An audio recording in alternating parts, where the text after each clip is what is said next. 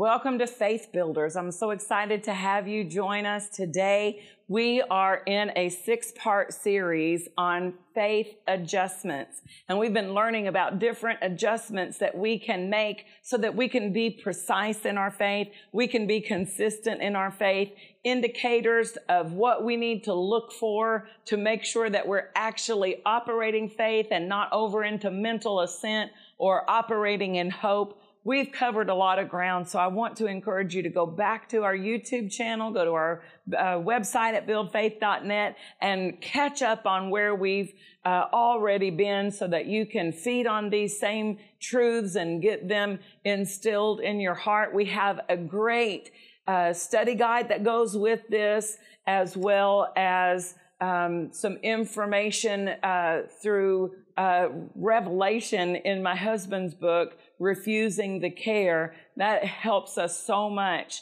learn how to make those faith adjustments so that we're not allowing the worry and the cares of this world to choke out and suffocate the word.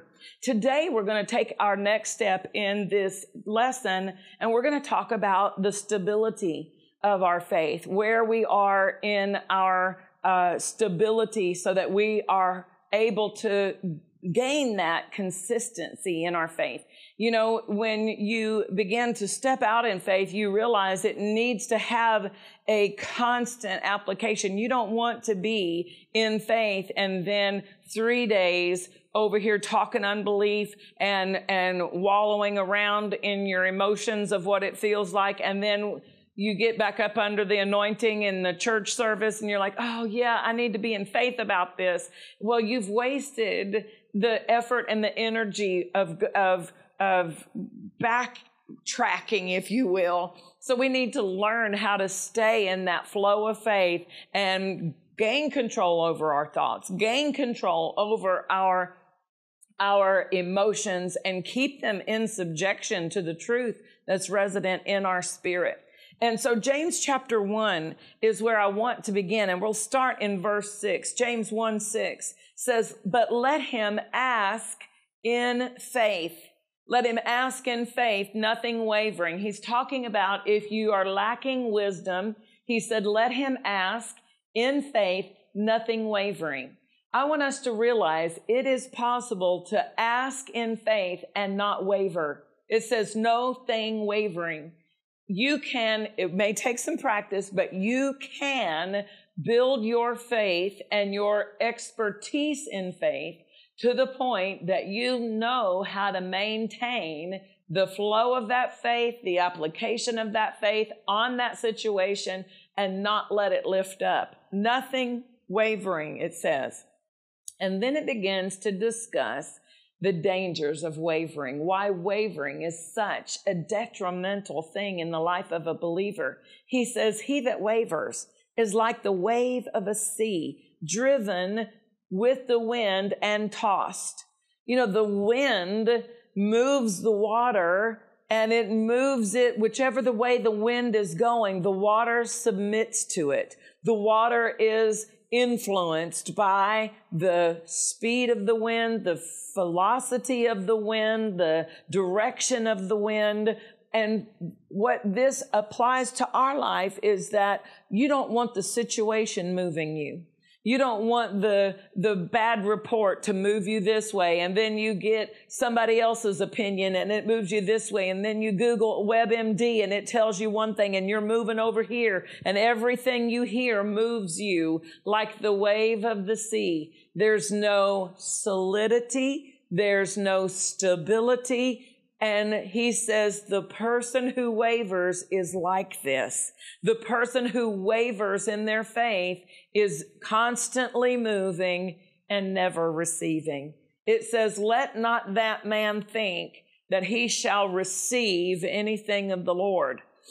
To receive of the Lord, we've got to stay in faith. We've got to maintain our faith. We've got to hold fast the profession of our faith without wavering.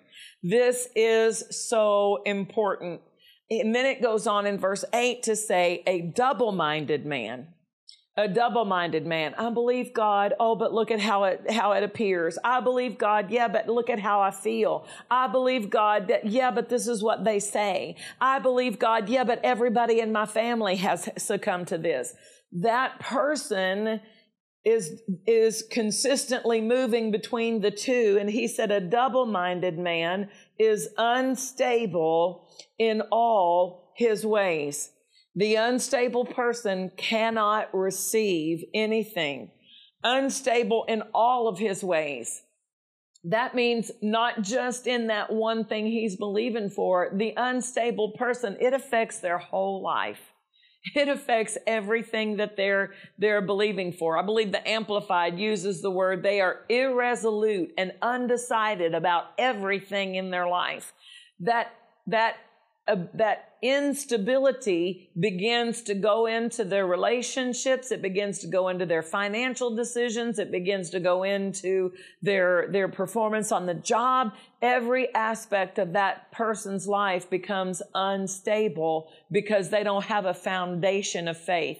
The Word of God is a firm foundation. You can build your life on it. Jesus said the person who is a hearer of my word and a doer of my words is like a person who builds their house on a solid rock. No matter what storm comes, no matter how the waves come, the wind comes, it will not take the house down. Why? Because it has a foundation of the Word. And so we want to have a foundation of the Word that makes us stable in our believing. So a person who wavers is called double-minded.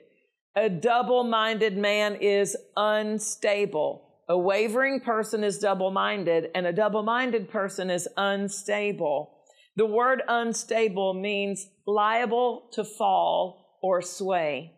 That's the dictionary of the word unstable, and from the Greek dictionary, liable to fall or to sway. The person who is double-minded is liable to fall. The person who is double-minded is liable to sway. And when we're standing against the enemy, when we're standing for a promise to come into our life, we don't want to fall and we don't want to sway. We want to learn how to maintain that consistency. Now, Matthew chapter 6, Jesus is teaching in Matthew chapter 6, and he says in verse 22, something interesting, and I'm going to read the King James first. It says, the light of the body is the eye. We're talking about double-minded. The light of the body is the eye. If, therefore, your eye is single, your whole body shall be full of light. But if your eye be evil, now in the King James it uses the word evil, but in other translations it means unstable, I believe is what the Amplified uses. It's unstable, or unsound. Or this, so when we're talking about evil, we're not talking about saved and sinner. It says if your eye be single, focused, then your whole body will be full of light. But if your eye is unsound, then your whole body will be full of darkness. If therefore the light that is in you is darkness, how great is that darkness? You know, if a person is trying to look at the Word, but then they come over here and they look at the problem, and they look at how their symptoms are, and they look at the feelings, and they look at maybe they're trying to believe God for a family member, but they keep looking at how that person is living and looking at all their posts on Facebook and saying, oh my goodness, look at what they're doing. They're filling their heart with unsoundness. It's hard to stand in faith if you're constantly feeding on what it looks like. And so Jesus is saying here in this verse in Matthew chapter 6, that you've got to maintain a focus of faith. Let me read the Amplified. He said, the eye is the lamp of the body. If the eye is sound, your entire body will be full of light. But if your eye is unsound, your whole body will be full of darkness. If then the very light in you, your conscience, is darkened, how dense is that darkness?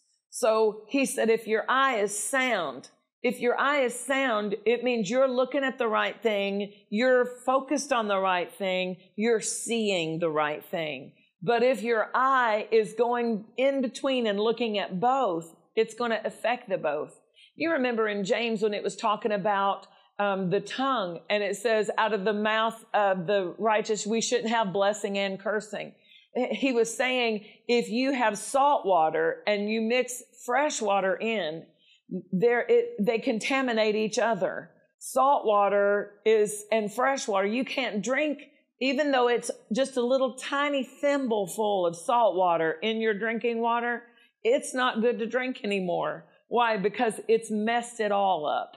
That little tiny bit messes it all up. And that little tiny bit of doubt that a person continually feeds on, that makes their unstable thinking, makes them, I'm believing God, but I keep seeing this. I'm believing God, but I keep focusing on this. So Jesus is telling us we've got to be stable.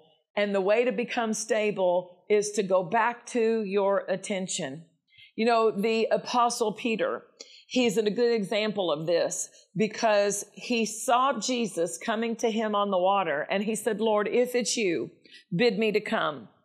And Jesus said, come. And Peter got out of the boat and put his foot on the water and he walked on the water. He walked on the water. We don't know how many steps he took on the water, but he walked until his eye became unsound. As long as his eye was sound, as long as his focus was on the word, the command, the instruction, come, he had water walking ability. He had miracle action working to give him the ability to walk on the water. So his focus was involved in his ability to work the word. When he took his eye off of what Jesus had said, it said he looked at the wind and the waves. He began to give his attention to the circumstance, to give his attention to his previous experience with storms of this magnitude, to give his attention to how high the waves were crashing around him, to how hard the wind was blowing. Before that time, the wind and the waves had nothing to do with his ability. They did not hinder his ability at all. It didn't say he was struggling to walk on the water. He was walking on the water until he began to focus on the circumstance. His eye became unsound, and he began incrementally to lose his water walking ability. It says he began to sink. He didn't sink in a moment. He began to sink because faith leaves by degree. By the degree to which you're giving your attention to the problem, that faith begins to wane and to wane. Just like Jesus explained in the parable of the sower, that the word of God can be choked out by the cares of this world. When you begin to focus on the problem, it begins to choke out the faith and the strength that is in your spirit.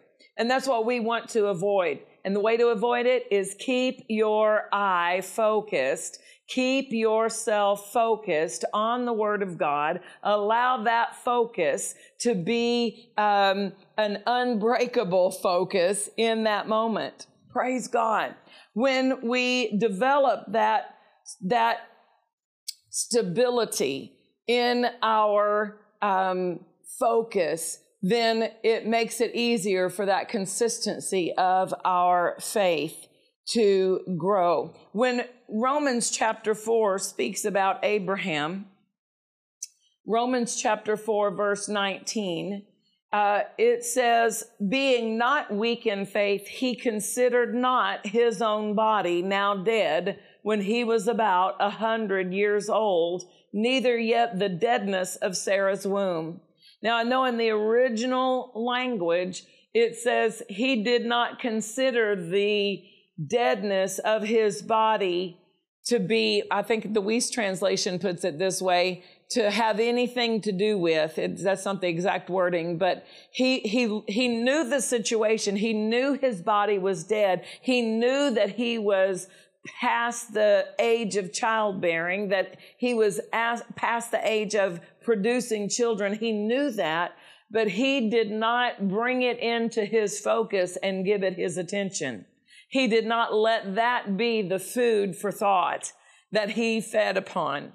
He knew it, but he didn't fix his attention on it. So that's what this word in Romans 4 means. He did not consider it. He didn't deny it. He just didn't focus on it.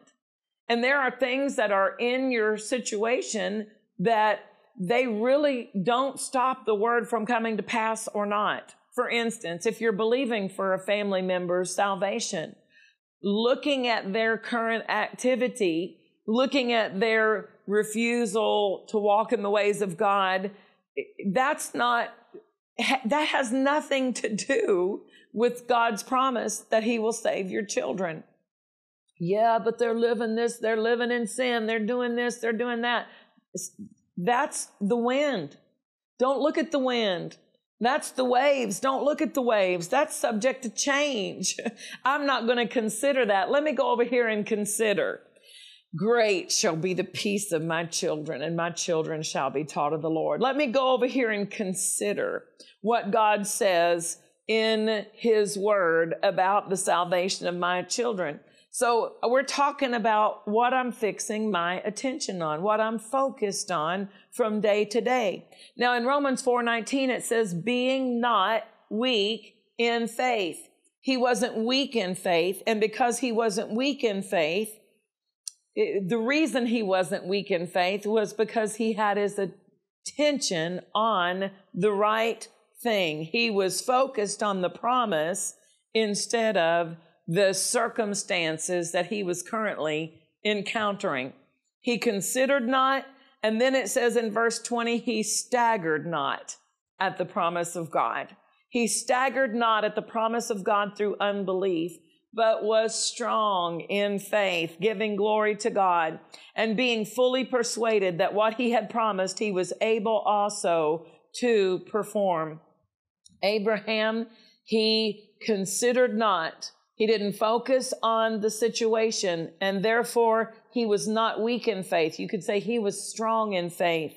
He didn't stagger at the promise. Why? Because he was not feeding on something else that was taking his strength away. He was strong in faith, giving glory to God and being fully persuaded. Giving glory to God and being fully persuaded go hand in hand. Giving glory to God, it includes thanking God, rejoicing in it, calling those things that be not as though they were, seeing the end from the beginning. And so that's what we've got to recognize, is that I have a responsibility to keep my focus on the things of God. You know, our text from Matthew chapter 6, in context, Jesus is teaching about being torn between two masters. And he's talking about you can't serve money and serve God. He's talking about keeping our focus on serving God and not trying to serve the world system of finances. And in his teaching, he says something that you can apply in every application of faith, in every different thing you're believing for. He says this in Matthew chapter 6, for instance, in verse 25, he says, take no thought. In verse 31, take no thought. In verse 34, take no thought. 3 times Jesus said, there are thoughts you should not be taking. They might be presented to you. The situation might blare them right out in front of you, trying to get your attention with those thoughts, blatantly just broadcasting and advertising those thoughts in front of you. But you don't have to take every thought the enemy brings. You don't have to take any thoughts the enemy brings. You can choose the thoughts that you take, and you can deny the entrance of the rest of those thoughts the way Philippians 4 tells us we should. Philippians 4 says, whatsoever things are good, whatsoever things are lovely, whatsoever things are honest and just, of a good report, if there be any praise, if there be any virtue, those are the thoughts you should be thinking of. So if it doesn't make that list, then it gets resisted. It gets refused. We cast down imaginations and we take every thought captive. And that's what Jesus is telling us in Matthew chapter 6 when he's telling us, keep yourself focused. He says in verse 31, he says in the specific way we take them. He says in Matthew 6:31, therefore take no thought saying. When you open your mouth and you give voice to that thought, you now own it. It becomes yours. You bring it into your possession. We should do that with God's thoughts. We should not do that with worry. We should not do that with trouble or problems. But we should take the thoughts of God by saying, greater is he that is in me than he that is in the world. We should take the thoughts of God by saying, I shall not be moved. I am like a tree planted by the rivers of living water. We should take the thoughts of God by saying, no evil shall befall me. But we should not take thoughts, for instance, Jesus said, what shall we eat? What shall we wear? Wherewithal shall we be clothed? Those are worry thoughts, those questions that produce and breed worry and fear. He says, don't take those thoughts. You know, in Isaiah 55, God offers us his thoughts. He said, let the wicked forsake his way and the unrighteous man his thoughts, and let them instead return to the Lord, and I will abundantly pardon. And then God says this in Isaiah 55, verse 8, for my thoughts are not your thoughts, and neither are your ways my ways, saith the Lord. You know, part of those words that I just read are not in the original text. The original text would read, for my thoughts, not your thoughts. My ways, not your ways. God wants us to take his thoughts. He offers us his thoughts, and we take them by saying. I love how Hebrews 13 in verses 5 and 6, it says, he hath said, speaking of God, God has said, I will never leave you or forsake you, so that we may boldly say, the Lord is my helper, and I will not fear what man shall do to me. He hath said, so that we may boldly say. He wants us to take his thoughts, and that's why he put them in this book, for us to take them. And when we take his thoughts, we receive his help, and we keep ourselves focused, and our lives become stable. Instead of being unstable, double-minded, we become single-focused, single-minded. I'm keeping my mind stayed on the Lord, and I am stable in all my ways, and I will receive from God. That's you as well. You will receive from God. Go back and listen to these messages again. Stay tuned. We've got one more installment in this teaching. We want you to have your faith built, and we want to strengthen you in the Word. So remember to stay tuned. Come to buildfaith.net and connect to the resources there and build your faith and frame your world by the Word of God. Examine yourself and see if you be in faith. The Bible instructs us in 2 Corinthians 13:5 to make this faith examination. When we begin to walk by faith, there are some indicators that reveal whether our faith is accurately working or not. Because faith is a spiritual force, we need to identify when we are applying our faith accurately. The Bible gives us some specific things to look for and shows us some adjustments that we can make to be sure we are in faith.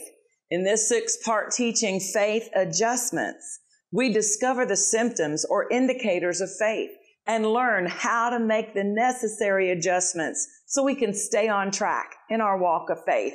You'll learn how to identify faith when it is working, the 2 main symptoms that accompany faith, what is the energy supplied to our faith, and much more. This insightful 6-part series is available in digital or physical format starting at just $20. In addition, we're offering Philip Steele's book, Refusing the Care, for a special price of $15. The Lord spoke to Pastor Steele about the dangers of worry, telling him worry will prop the door open to the enemy to come into your life and bring all sorts of destruction. Refusing the care will give you courage to resist every form of worry and anxiety. The 6-part series, Faith Adjustments, and the companion book, Refusing the Care, are working together to help you operate your faith more effectively. Call the number on your screen now or go to buildfaith.net to order. Call or go online now. I want to express my gratitude to all of those who partner with this ministry. Thank you for being a vital part of what the Lord is doing in this ministry. At Faith Builders International, we are entering our 25th year. We've been broadcasting this program since 2010, over 12 years. During that time, we've received multiple testimonies of people who have been changed by the Word of God through this program. Our partners will receive the same reward that we receive from the part they played in helping us preach the gospel. King David established a precedent in 1 Samuel 30, verse 24, when he said, "As his part is that goes down to battle, so shall his part be that tarried by the stuff. They shall part alike." A group of his soldiers had stopped the pursuit and not joined in the battle. But because they stayed with the supplies, the rest of the soldiers were able to ride faster and catch the enemy. David said they receive an equal share of the reward. And that's true about you. You receive the same reward. I want to pray for you. Lord, I ask you to minister to my partners out of the abundant overflow of your goodness and your blessing. Lord, for every time that they have sacrificed, that they have lovingly sowed into this ministry, let this be something, Father, that causes a memorial to come up before you, and let the abundant supply of their harvest meet every need in the name of Jesus. We welcome you to join us too and become a partner of Faith Builders. Together, we will continue to build people's faith and frame their world by the Word of God. Faith Builders International is a family church with a vision to build people's faith. Jesus told his disciples they would be witnesses of him in Jerusalem, Judea, Samaria, and the uttermost part of the earth. So we are building faith, city, state, nation, and world. Our congregation in DeSoto, Kansas meets at 8390 Peoria. And in Little Rock, Arkansas, we meet at 10500 West Markham Street. We have ministry for the children and youth and special events focused on men's and women's ministry. We invite you to join us Wednesdays at 7 p.m. and Sundays at 10 and 6. We look forward to meeting you. Visit buildfaith.net for more information.